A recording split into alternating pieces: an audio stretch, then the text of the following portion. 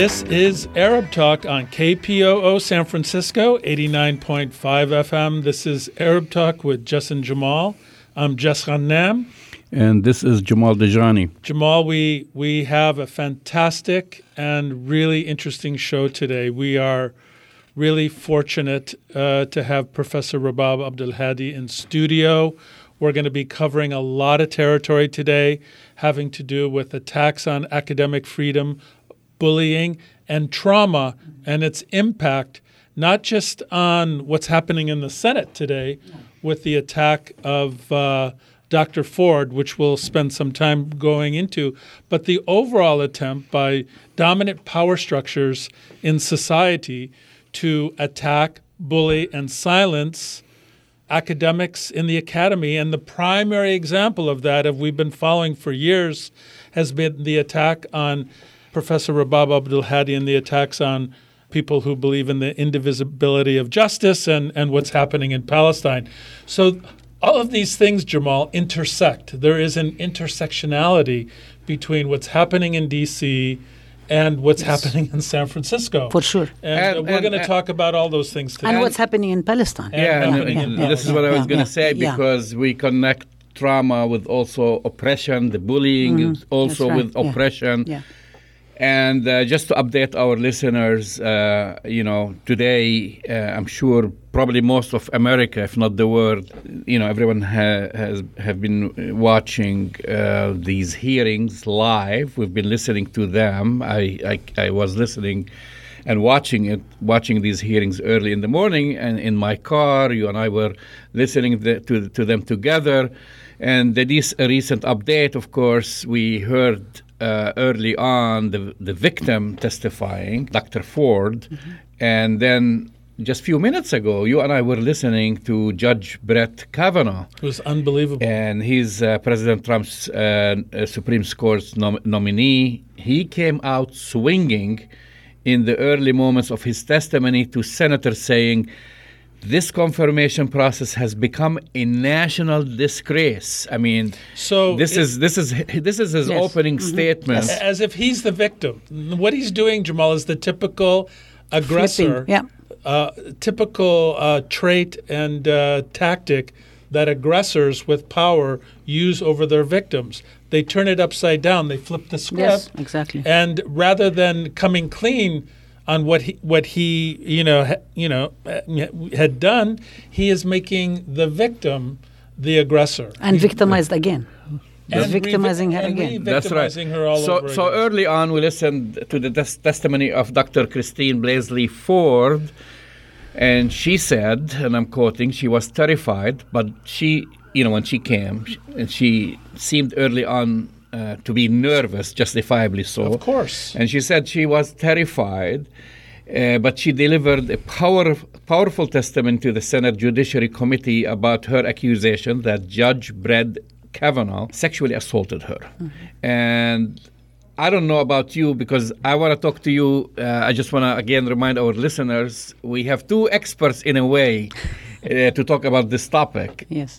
My colleague, Dr. Jess Ghannam, to talk about trauma and bullying, and how when victims basically, the big questions like, why now? Why did she wait, 30, 40 years? And why does this happen? And of course, the bullying aspect, and for those of you who have seen Dr. Rabab Abdelhadi, and we've discussed Ahmed, and we've discussed her work, but she's also an expert on gender equality. Right. This is part of your work and research. But also I want to say, and has been subjected to bullying. And has been, and we're going to get to that. But first I want to can speak to that. Unfortunately, you can speak to that as an expert. Because you've been receiving it now for years. Right. So first, Jess, to you, this whole thing, this is kind of... been listening to all these analysts and therapists and what have you, trying to why now? Those who want to doubt her.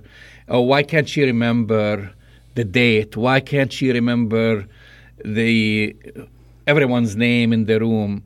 And we know that she was subjected to trauma. And she, for one thing, she remembered specifically that her abuser is Judge Kavanaugh. I mean, she recounts, she remembers his face because they asked her time and time again, are you sure? Is that the person? But why can't she remember? She remembers her attacker, but then she doesn't remember all the other details. It's a really good question, Jamal. And just so that our listeners may understand this is the area that I have done, quite a bit of, research and have spoken with trauma survivors, survivors of torture, survivors of sexual assault. And I found Dr. Ford's testimony today to be not only completely credible, but completely consistent with what we know based on the research of what happens to people and the brains of people who are exposed to sexual assault and trauma. And the net of what we know based on all of our decades of experience is that when you have such a powerful trauma that you're exposed to, it is very common to remember only certain very vivid elements of it, but to forget and to be unable to recollect the things that are on the periphery, like who else might have been there, the exact date, the exact time. The peripheral details are very difficult, if not at times impossible to recall. And what happens is that the very vivid aspects of the trauma are recalled. Like Dr. Ford said today, she remembered the Kavanaugh and Mark Judge laughing. She says that was seared into her brain. Mm-hmm. She knew absolutely that it was Brett Kavanaugh that sexually assaulted her. She knew that her mouth was covered. She knew about the music. So the fact that she could remember such vivid details, but not the other kind of peripheral elements, is 100% consistent with someone who's had traumatic exposure. Second, here is a fundamental problem we have about trauma. When you're traumatized like that, you automatically try to forget about it. It's a coping mechanism. Mm-hmm. It's a survival mechanism. And so it is completely expected that someone who's had that kind of traumatic exposure would, number one, be reluctant to talk about it, especially a woman who has been sexually assaulted, because the shame, the humiliation, the not being believed in terms of patriarchy, of being, of being like questioned all the time. Yeah, questioned and not believed is just so humiliating. So there's the cultural aspect. But here's the other part, Jamal. Mm-hmm. When trauma survivors talk about the trauma, they get re-traumatized. Yeah. Which was apparent today. Yes. I mean, she started really terrified. So you don't want to talk about it, because if you talk about it, you're going to get re-traumatized. It's very painful. Everything that she spoke about today, the fact that she hasn't talked about it, even she didn't speak to her husband about it until 2012, many decades after they were married, and then she had to go to therapy. She had to go into, and it's an incredibly difficult thing to speak about. And in fact, Dr. Ford's depiction of her experience and the way she spoke about it today, not remembering it, reluctant to talk about it, is almost the textbook of what we understand about the role of trauma on an individual. Sexual assault, bullying, and trauma. For women, we know, for example, 1 out of 3 women in high school and college report that they have been sexually assaulted or been exposed to sexual violence. This is just from women who are able to admit it.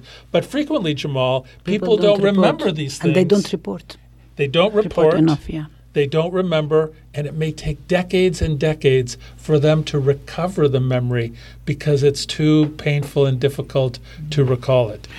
Turning to Dr. Rabab Abdelhadi, from your experience and your study about gender equality and in workplace, in academia, some has described her as a very, very brave woman. And which is a very important, especially in this time with the Me Too movement ongoing.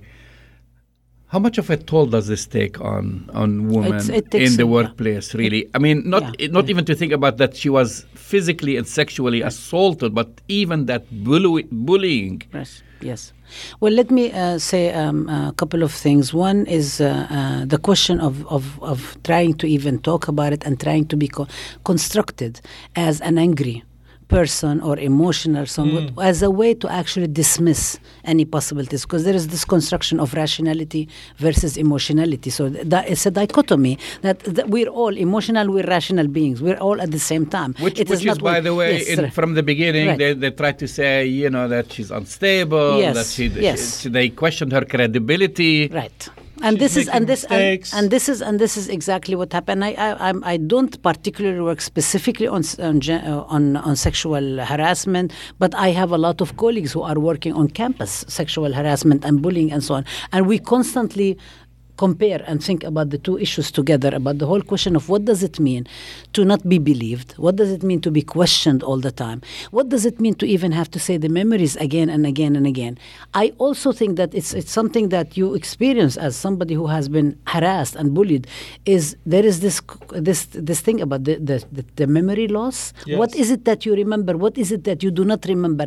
And why is it that some memories are quite vivid and some memories are not vivid at all? It's kind of like no matter how much you try, you forget, and it's something I'm experiencing myself in certain concepts. But also, I wanted to before we even talk a little bit more about gender, I think yesterday we had this big open classroom at San Francisco State, commemorating the Sabra and Shatila massacre, the 36th anniversary, and last week. Trauma.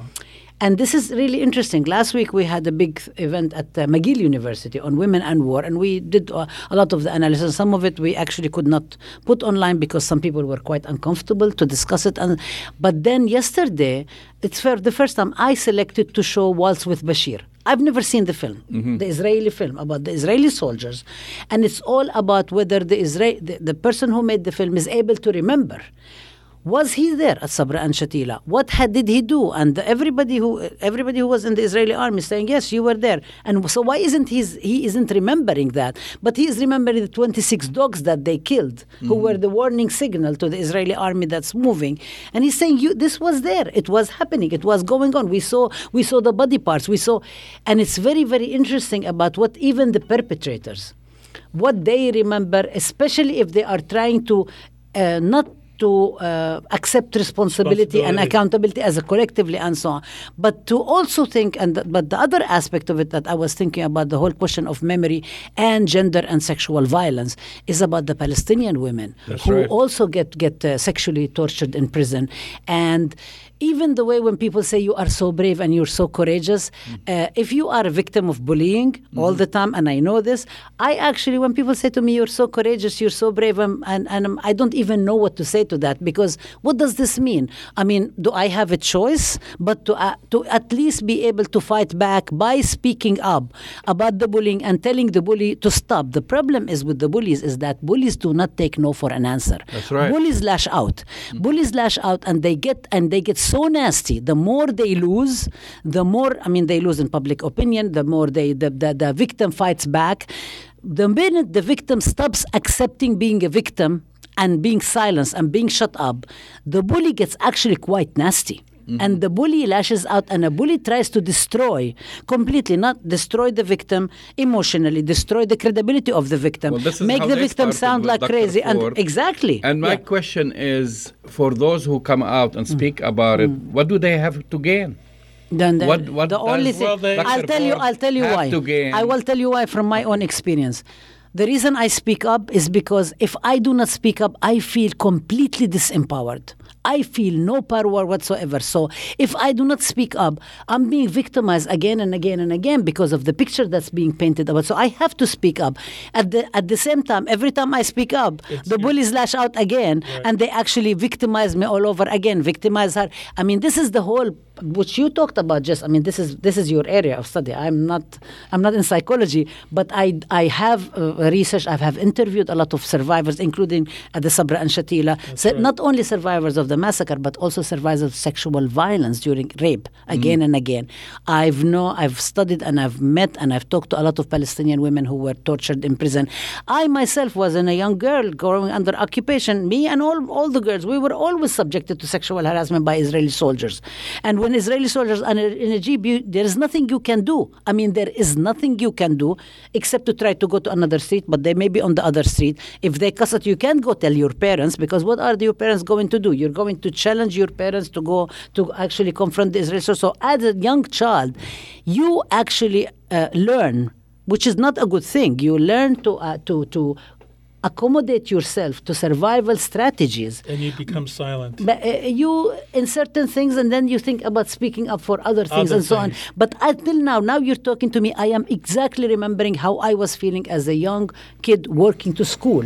That's right. In my little uniform, in my green and white striped uniform to school, and what Israeli soldiers will be standing there on the jeep. And again, it continued throughout my high school. Don't you think it's interesting that the structure of bullying and assault mirrors so closely the occupation of Palestine? It does, and the colonial project. Yes, because embedded in the colonial project is subjugation, trauma, and bullying of the people that are being right. And colonized. It's power. And I actually want to bring up the name of one of my colleagues, Simona Sharoni, who has worked a lot about the whole question of gender violence in Israeli society.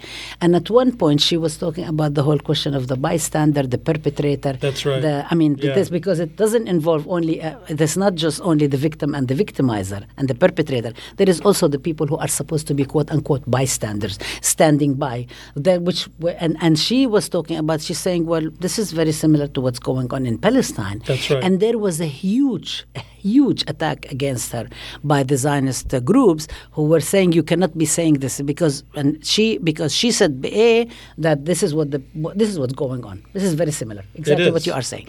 But B, she also said that there is no such thing as a bystander because the bystander needs to decide. Are they going to standing by and allowing the victim and the atrocities to continue, or are they going to do something about it? Which also amounts to what Bishop Tutu said, where we say all the time that if there is a question of justice and injustice, if you do not say anything about it, you are actually perpetuating injustice. That's right. You're not a bystander. You're not innocent.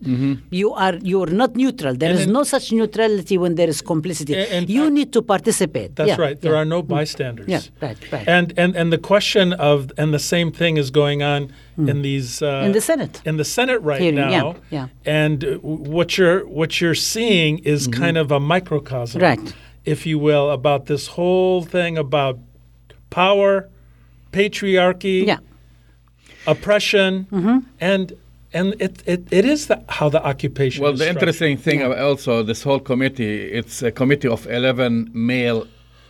Well, on the Republican side, on the majority, and they use the questioning. And they don't have the courage to speak themselves. Exactly. So they bring a woman to speak on their district behalf. Attorney prosecutor. You're always enlisting members of the oppressed community to act to do the bidding like the foremen. I mean, this is what the foremen do in slavery, in any context of oppression. They are the one. They're the ones who are actually implementing it, and then the system looks so good, but they are the ones who are running around, actually, on one hand, speaking from two sides of their mouth, and it's quite interesting the way it happens again. And I think I want to just mention in this, we need to also recall the hearings with Anita Hill and Clarence Thomas, which is again the whole thing. And they were talking to Anita, and she said, "Oh, this would never happen again."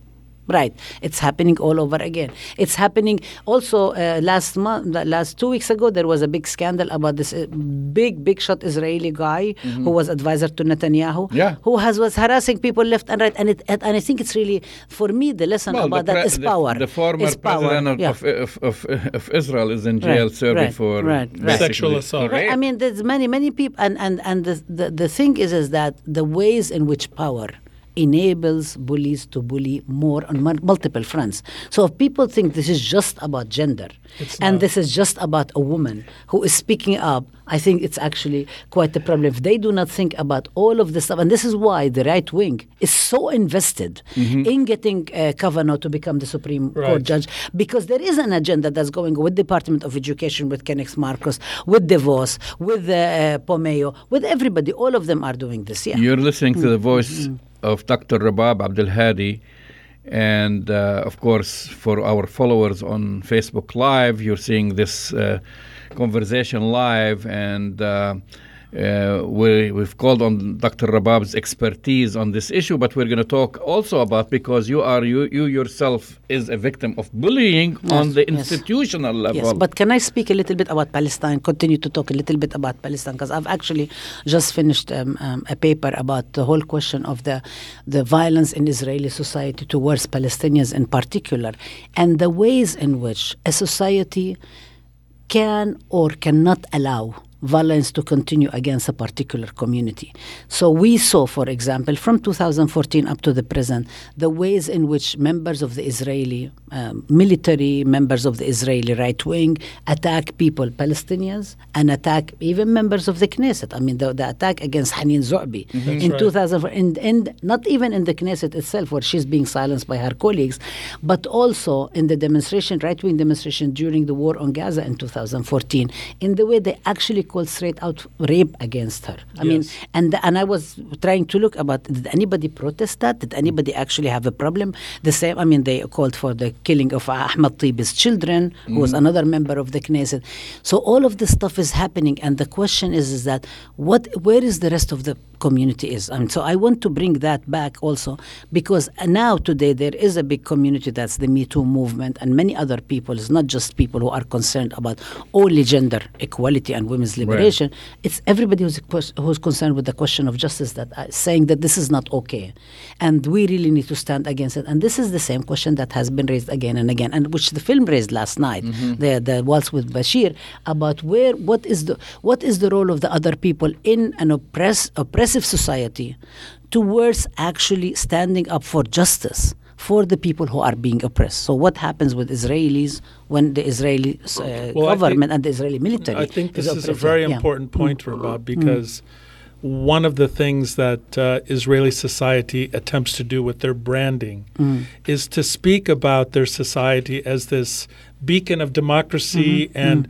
protection of rights of all people. Yet they live in this world of denial, because we've talked about the indivisibility of justice. And yet it seems like the Israeli point of view is that justice can be divided. I think the Israeli government and the Israeli right wing, and I think that this is why it's actually quite gratifying, smaller numbers in Israel, but there is a movement. There is a movement that's speaking up. There is a movement that is refusing to accept, and we were talking about this also at San Jose State University 2 days ago, about the ways in which many people now, including American Jews as well, who are refusing to accept Israel speaking in their name, Zionism speaking in their name, the Zionist establishment speaking in their name, which is the group, part of the group that's trying to bullying me actually. And the fact that there are more and more and more voices who are speaking up and saying, no, you do not speak in our name, and they are refusing to say we are going to be painted by the same brush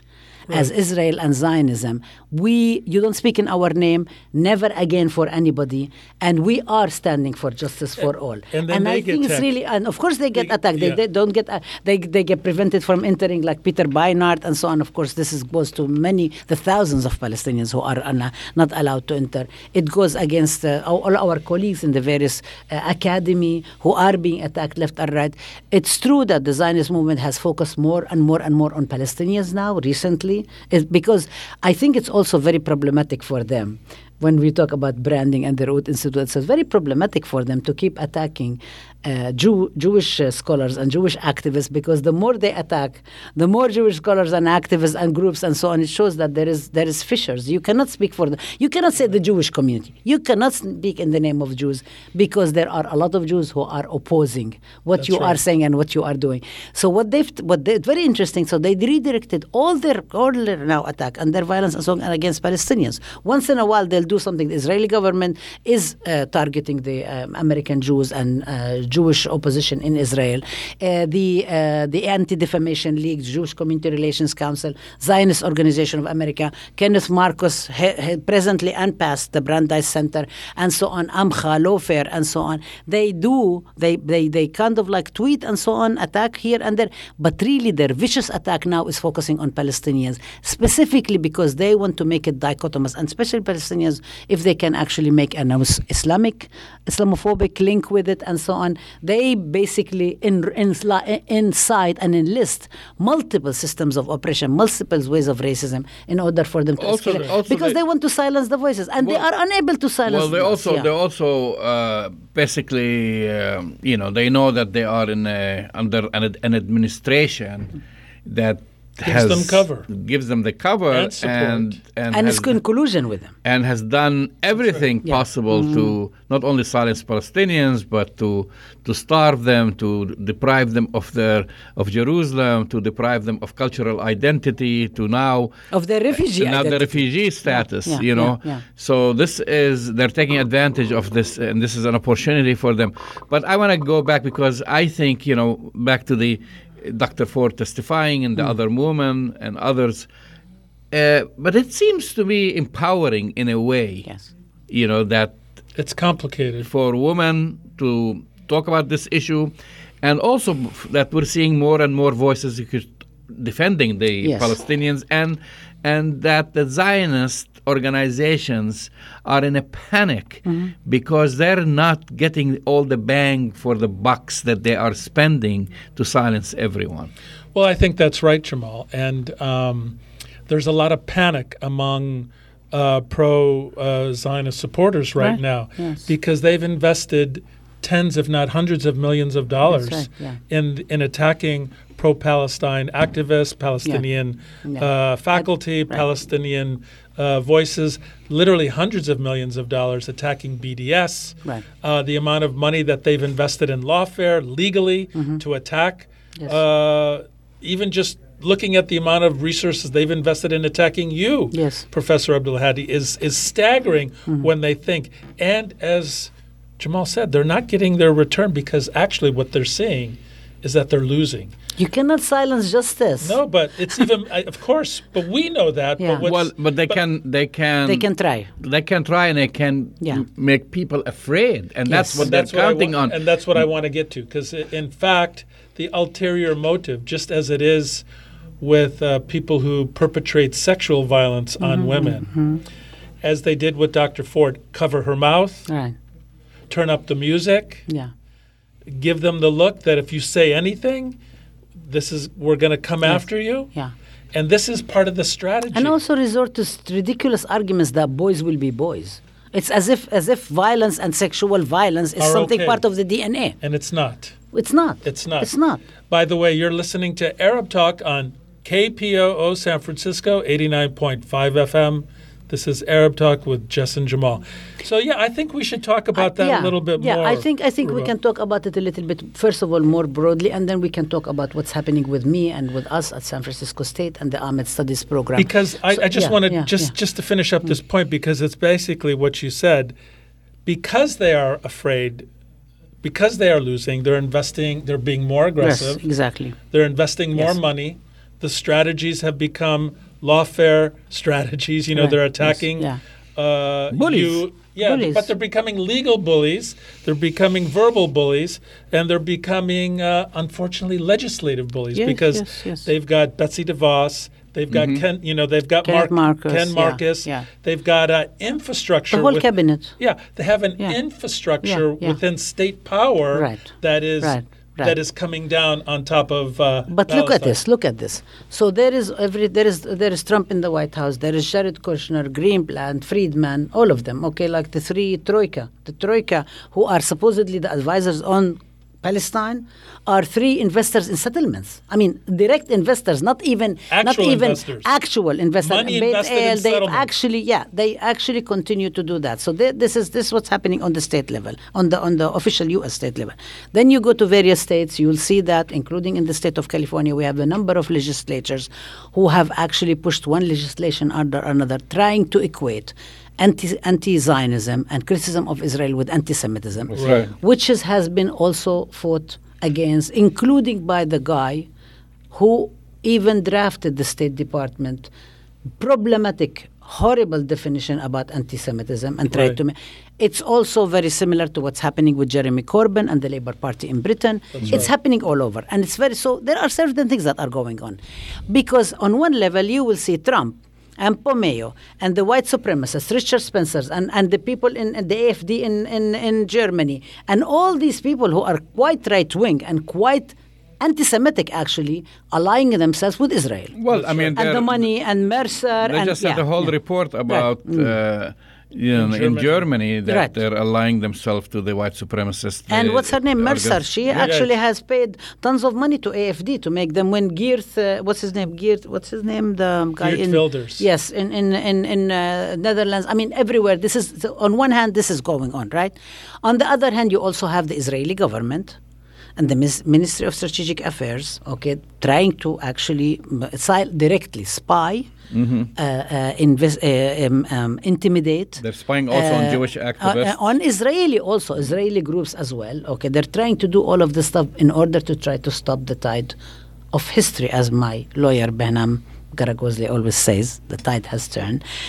3, they have the Israel on Campus Coalition and the Canary Mission and David Horowitz, all of these people who are trying to specifically silence the voices on campuses that have historically spoken up for justice and truth, especially now that we are marking the 50th anniversary of the 1968 longest San Francisco State student strike, which was led by the Black Student Union and the Third World Liberation Front, including our brother Terry Collins, who's here, the chair of works in the station and been very supportive, and will be speaking next week in October 3rd in my class at 7 p.m. along with other strikers, Steve Zelzer, Margaret Leahy, and many others, about support for Ahmed. Actually, they came up and they said, we would like to start our activities about commemorating the strike with our support for Ahmed studies, because we believe if Ahmed is not allowed to survive Arab and Muslim ethnicity and diaspora studies, then there is no point for us to have done the strike. So look at all of the stuff that is going on. They're really trying to silence.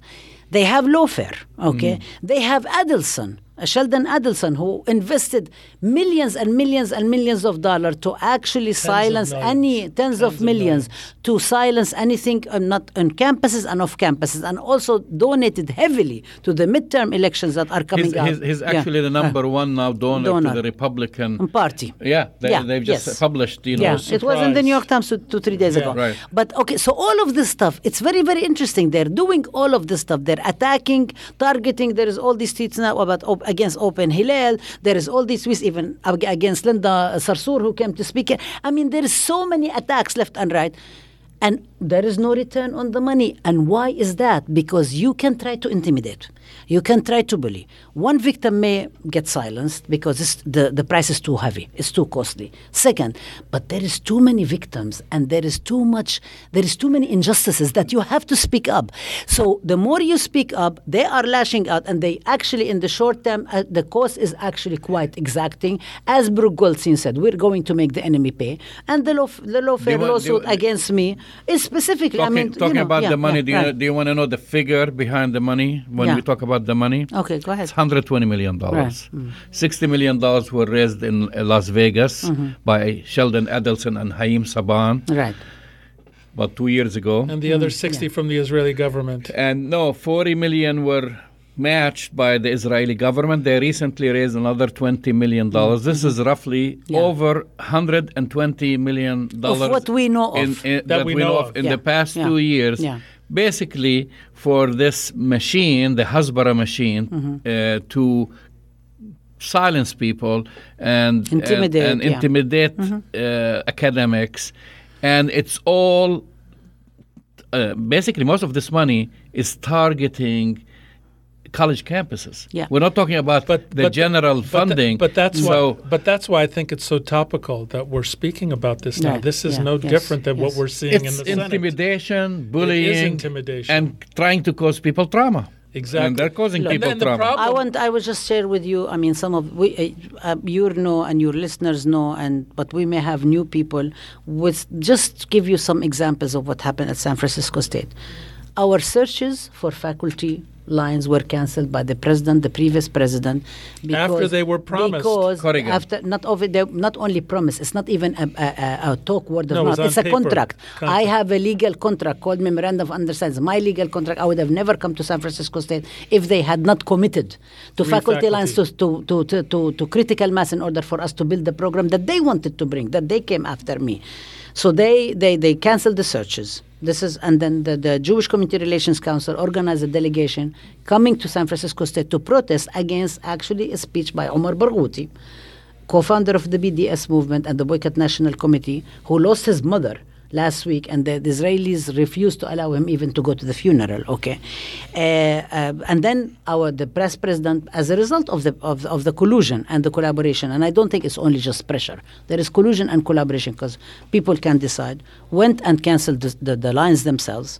Then we have the Amcha group that has come and accused us of glorifying the murder of Jews. And of course, all of it is baseless, because if this had happened, I would have been prosecuted a long time ago as a hate crime. Then they tried to enlist Islamophobia, which they've done, in order to attack us and so on. And so far, until now, there is no statement on the record of San Francisco State University specifically around Islamophobia, except whenever they mention something, they'll say anti-Semitism and Islamophobia. But there isn't anything specifically about what's going on. We welcome Zionists on campus. Even this is the recent episode before the pre. We have also David Horowitz and Canary Mission 4 sets of posters on our campus, including one of them, the one before me and you, and also many of our colleagues, Rowan Barker from the American Indian Movement, who went to Palestine with me in 2014, and many of our students who their homes were called. They were threatened with sexual violence. I mean, this is something that people... Thing, I mean, look at all this, that their livelihood were being destroyed, that they are actually afraid to walk around on campus, and there is no support despite the lip service that the campus pays. Then you come to the Campus Watch that actually has put a petition to undermine and try to demean the agreement that we've done with the Najah National University on the prodding of President Wang. We have also the lawfare lawsuit. We have also President Wang saying Zionists are welcome on campus, which is actually, it's mind-boggling, because in this day of age, how could you say, are you going to say white supremacists? Are you going to say like Trump, everybody has a point of view? You know, the white supremacists had a point of view, and the people who are against the white supremacists have a point of view. But the Nazis have a point of view. Like one student 2 days ago at San Jose State was saying... This is like equating the victim, the rapist, with the rape victim. That's exactly what this kid said. Yeah, this is what the kid said. He said Abed Ma'ari, and he was one of the people who was targeted also by Canary Mission and by the Zion on campus. He said, and by the way, he has also been victim recently, we just discovered, of the Israel on Campus Coalition, ICC, who were putting fake posts about him on Facebook. This is the most recent, and the forward, by the way, the Jewish newspaper is actually publishing a lot of the stuff and putting it out there, and as well as Open Hillel and a whole bunch of other groups. He said, well, when you have a rape victim testifying, would you have to also hear of the victim, of the victimizer? When you have somebody who is speaking about their experience of the Holocaust, you want to have a Nazi sit down and speak? If you are talking about the people who are victims of lynching, you're going to have somebody from the KKK. Why are you saying that I mean, of course, in the minds of the right wing, this is what's happening. This is exactly what's happening. But that's what they want. But this is what is so ridiculous. I know. And the problem is that they are trying to normalize it, as President Wang said, by actually saying that it is okay and it's about inclusion. If you want to say it's about inclusion, then you also should say invite, Richard Spencer, and you should invite, you have them all, because this is what you are saying. You are saying that actually oppressors, you are going to give them, it's not even that they have the same right to speak, because nobody has ever silenced. They have the airwaves, they have the government, they speak everywhere, they have tons of millions of dollars and so on. So I have never said that they couldn't speak, or Zionist students couldn't go to classes. Actually I had Zionist students who got A+ in my classes, and they earn the work, they get it. It's not, that's part of the education, right? But if you are saying that actually it is about even-handed. It's not about even-handedness.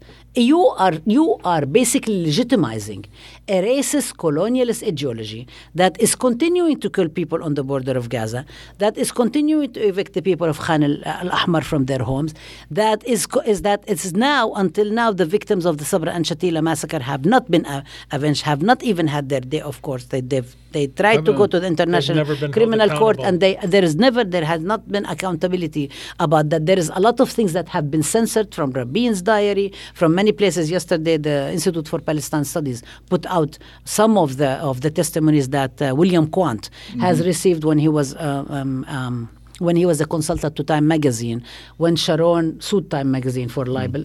He lost. But William Quant is sharing some of this stuff. So some of the secret documents are coming out. And you are coming on Al-Akhbar, by the way. And this is, and you, the president of a university that actually is marking 50th anniversary of social justice, is coming to say, in this day and age, after all of this evidence is there, Zionists are welcomed. I mean, how are you? I honestly, I really don't. I mean, I criticized him. I said, this is really wrong. This doesn't stand for us. I would like him to retract his statement. And this is also not only offensive to us, it's offensive to everybody who stands for justice, and it's offensive to our sisters and brothers in the Jewish community who do not allow Israel to speak in their name. So for him to actually say that Zionists are welcome and equating Zionists and Jews, everybody is the same, that's in itself is it's anti-Semitic, propaganda. But we have a president that says there's good people on both sides. Right. Speaking of white supremacists. So are you saying that President Wang is the same as President Trump? I'm saying yeah. In fact, it's the same rhetoric. I would like to raise the question and hope that he would actually be able to change, and he would actually have the mission of social justice that San Francisco stands for. Match the actions of San Francisco. I want him to stand up for the indivisibility of justice. So since you brought up, both of you, the subject, we want an update on what's happening on campus. We want an update on what's happening with the lawsuit or the lawsuits. Okay. Because I think since last time we spoke, there was the hearing, and we meaning the community and everyone is they were waiting to hear from the judge. Mm-hmm. So let me share an update and share good news and bad news. Okay, give us the bad news first. No. I mean, you want to give the good news first? The bad first? news, I can tell you that the bad news is that actually we are getting squeezed more than ever on campus. Mm-hmm. That things have gotten to the point where it's really, really, really intolerable. The intimidation, the bureaucratic use of bureaucracy and so on. The cancellation of courses. Yes. The attempt to take away the decision making, and actually taking the decision making of Ahmed from me. And unfortunately, it's also been done by people who are supposed to be standing for justice, who claim that they stand for justice, and so on. And all the attempts to actually try to squeeze us the Ahmed program, once again, our lines have not been reinstated, the 2 faculty Ahmed lines. Once again, I am a 1-person faculty member doing the job to 3 to 4 people. Once again, I do not have staff. Ahmed does not have staff that's paid by the university. I pay out of my pocket for students I'm hiring. It's been over now a year and a half that I've been doing it. It's unacceptable. Because the university is refusing to support the program. Ahmed does not have an operating budget. Every time I say I need that, they say to me, well, why don't you use the research travel funds? And I'm saying, okay, so add that too. You want to even, it's been hindered a lot. So there is a lot of the use of the bureaucracy. Look, when oppressors would like to do it, they can use the bureaucracy to the maximum in order to squeeze and silence, and so many things have happened, and we talked about them many times here in the program. So, and we will be talking some more about that, and I'm not taking it silently. I do have a grievance. I've filed a grievance a year and a half ago through through the union. The union is amazingly supported, the California Faculty Association, precisely because they realize what the indivisibility of justice means. Yes. Because they realize that this is not exceptional to me. It is not exceptional to Palestine. It is something that they are actually trying to crush any possibilities of us speaking up for ourselves. But my case becomes so intensified and unique because it's coming at me from all directions. And I'm one person trying to make a program survive. So in this sense, I want to just say the good news is that what we're doing is we have beautiful classes. We have students really excited. Like last night, we had over 70 students coming to an open classroom, and they would not leave. The class finished at 9:45. We stayed until 11 at night having discussion because everybody wanted to discuss. People are eager to have a discussion. They want to understand what is going on in the current moment. Our classes are timely. They're relevant. They're appropriate. They're necessary. They fulfill multiple general education requirements. We actually also make it the students are learning. Our students do really well for themselves. They go on and they go to graduate studies. They get fellowships and so on. So we have amazing classes, two of which you are teaching, Jamal, and I'm teaching, let's say, 3 classes, but one class is with one student because the Edward Said course that I wanted to teach was cancelled against my best objection. Many times I objected and I said, this is not what's best for Ahmed. This is not what's best for the program. I'm the director of Ahmed. I should be able to decide what's best. Absolutely. And I was overruled, and the course was cancelled. I was assigned the course that is part of my expertise. I'm the co-editor of the Arab and Arab American Feminism, but I haven't taught the course in 2 years. And I said it was going to be a hardship for me with everything that I have going on, to revise a new course and so on. But I was assigned. So I, like a good soldier, I prepared the syllabus, I prepared the class, I did all of the work. Until now, I have one student in the class. I go to the class, there is nobody shows up. I just sit there, okay? And it's actually quite a problem because it's also a waste of resources for the students. It's a waste of resources for the university. Absolutely. It's a waste of resources for everybody and it's also the fact that actually, 2 days ago was the 5th anniversary of the passing of Edward Said. This would have been an amazing opportunity to have a course on Edward Said to be able to do it. But we have we're now searching for candidates for the Edward Said Scholarship. So students are applying. So we're doing that. We are having our open classrooms, public events. There is the excitement that's going on, and I already put in the list of the courses I want for the spring, and I'm going to continue. I'm going to continue demanding. I know I'm called too demanding by the president. I know, and too demanding. The past dean called me nagging and that I'm a broken record and so on. I mean, this whole character assassination business this is the same thing. Constructing me as a crazy black woman, presumed incompetent. Yeah, but that's bullying. That's bullying. It's bullying. Of course, it's bullying. Part of the bullying and the same argument that the Republicans tried to make against Dr. Ford, that she's not credible. Yeah. She's maybe, she has lapses in memory. She doesn't have witnesses. Why did she wait? This means she's concocting, it's part of her imagination to take away your credibility. Right. And to also keep saying that I'm an angry, but of course I am angry. Why wouldn't you be angry? Why but not the be way angry? they construct communities, marginalized communities, colonized communities are always say they're angry because in the back mind, the unmarked category is rationality. That there is no rationality, that it is just a person who's lashing out. And it's very, very interesting construction. And this is historically what colonialism and what racism and what sexism has actually constructed against people who are standing up for their rights all the time.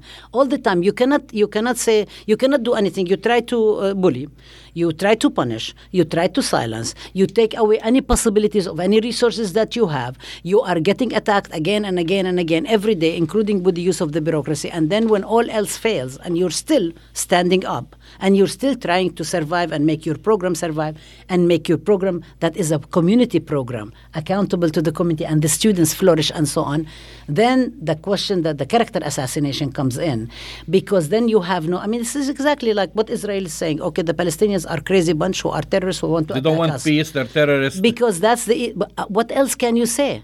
What else can you say? Because if you say that the Palestinians are actually legitimate, they have legitimate demands, they would like to be able to return home, they'd like to be able to live in peace and dignity and have justice and be able to go at night and not worry about raids and so on.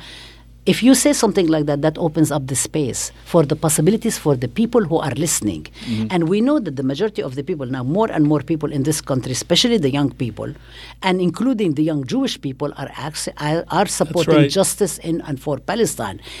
If you open up that, if you even open up a debate, that opens up the possibilities for Palestinian legitimate demands to come out. So the idea, the plan is to completely shut out any kind of debate. It's not about debate. It's not allowing any of us resources, not allowing us rooms, ensuring the rooms in which we have events, travel. Constructing us as might be dangerous and so on, restricting travel, taking forever to get forms done, hundreds and hundreds and hundreds of times of paperwork and unnecessary, like useless paperwork that actually keeps you busy in order to keep you spinning. And busying you, it's war of attrition. Yes. It comes at you from all. And every time you stand up and you say, I'm going to continue building my program, I'm going to continue doing this, I'm going to continue with my scholarship, I'm going to continue mentoring students, the bullies do not accept that. The bullies lash out. So I just wanted to say, I know you wanted to comment on this, but I wanted to say in terms of the court, on August 8th, we did come to, we went to court, and Judge Orek basically said, I'm inclined to dismiss, because all the charges are bogus. I mean, and every time, by the way, they revise the lawsuit, there are certain things they drop, but they never say they dropped. Like, for instance, the attack on me at An-Najah. They said I take students to indoctrinate them on terrorism at An-Najah National University. They asked for 400, they could receive 440 pages from the university in public record of emails between me and An-Najah. There is nothing. So then what they did is that they didn't include it in the lawsuit. But they never acknowledged that they were wrong. They never said, oh, we're really sorry. We're accused of something that's not really true. But they keep revising, and the judge said, you have no case. I mean, really, I told you this is what you need to do in November. I wrote the opinion in March. Then they went and revised it again, and they added the whole Zionism thing, and they keep piling on things and so on. They do not know what to do about it. It's actually irrational if you look at it. It doesn't make sense. But they keep doing it. So the judge, we're waiting for the judge decision. And meantime, I do have my grievance with the university. I have my grievance, my legal grievance, my union grievance, and I also have part of it is about discrimination, and that is actually in process. So maybe in a few weeks we will be able to report on the results of what's going on. The investigation is ongoing with that, and I'm not going to be silenced. I mean, they think they are. Too bad. I'm just letting them know I am not going to go away. I'm not going to be silenced. You can try to bully me. You can try to silence me. You can use this McCarthyism and character assassination and smearing and nasty emails and hacking of my account and so on, denying me even a working computer. Okay, you can try all of this stuff. I'm sorry, but I'm speaking for justice. I'm speaking for justice for me, for my program, for my students, for my community, for justice for all. I'm really sorry, as like Boots Riley says, sorry to bother you. I am really sorry to bother you, but you really need to be bothered if you are a bully and if you're standing for injustice. Shape up and change your ways, and I will stop. And the tactics are all the same. It's about silencing, about intimidation, the politics of fear. Even when you mentioned hacking the computer, Dr. Ford had her computer also hacked. All these things. Same techniques. Well, that's the voice, and I mean this sincerely, of the courageous Professor Rabab Abdelhadi. It's a complicated word. I know it. I know it's complicated. Yeah, no, it's fine. It's fine. Yes. But when from you, it's a compliment. But when we observe the extent to which you are resilient and persevere with your Samud, we see you as a courageous voice, and we thank you. Community. Yeah, well, we see it. It's my struggle. And we want to thank all our listeners. We're going to be posting this interview. Check us out at ArabTalk.com. ArabTalkRadio.com, I'm sorry. Check us out on Jamal Dajani 2, Facebook Live. We're going to post this on SoundCloud, Arab Talk, at SoundCloud, and send us your comments, and we'll see you next week. See you next week.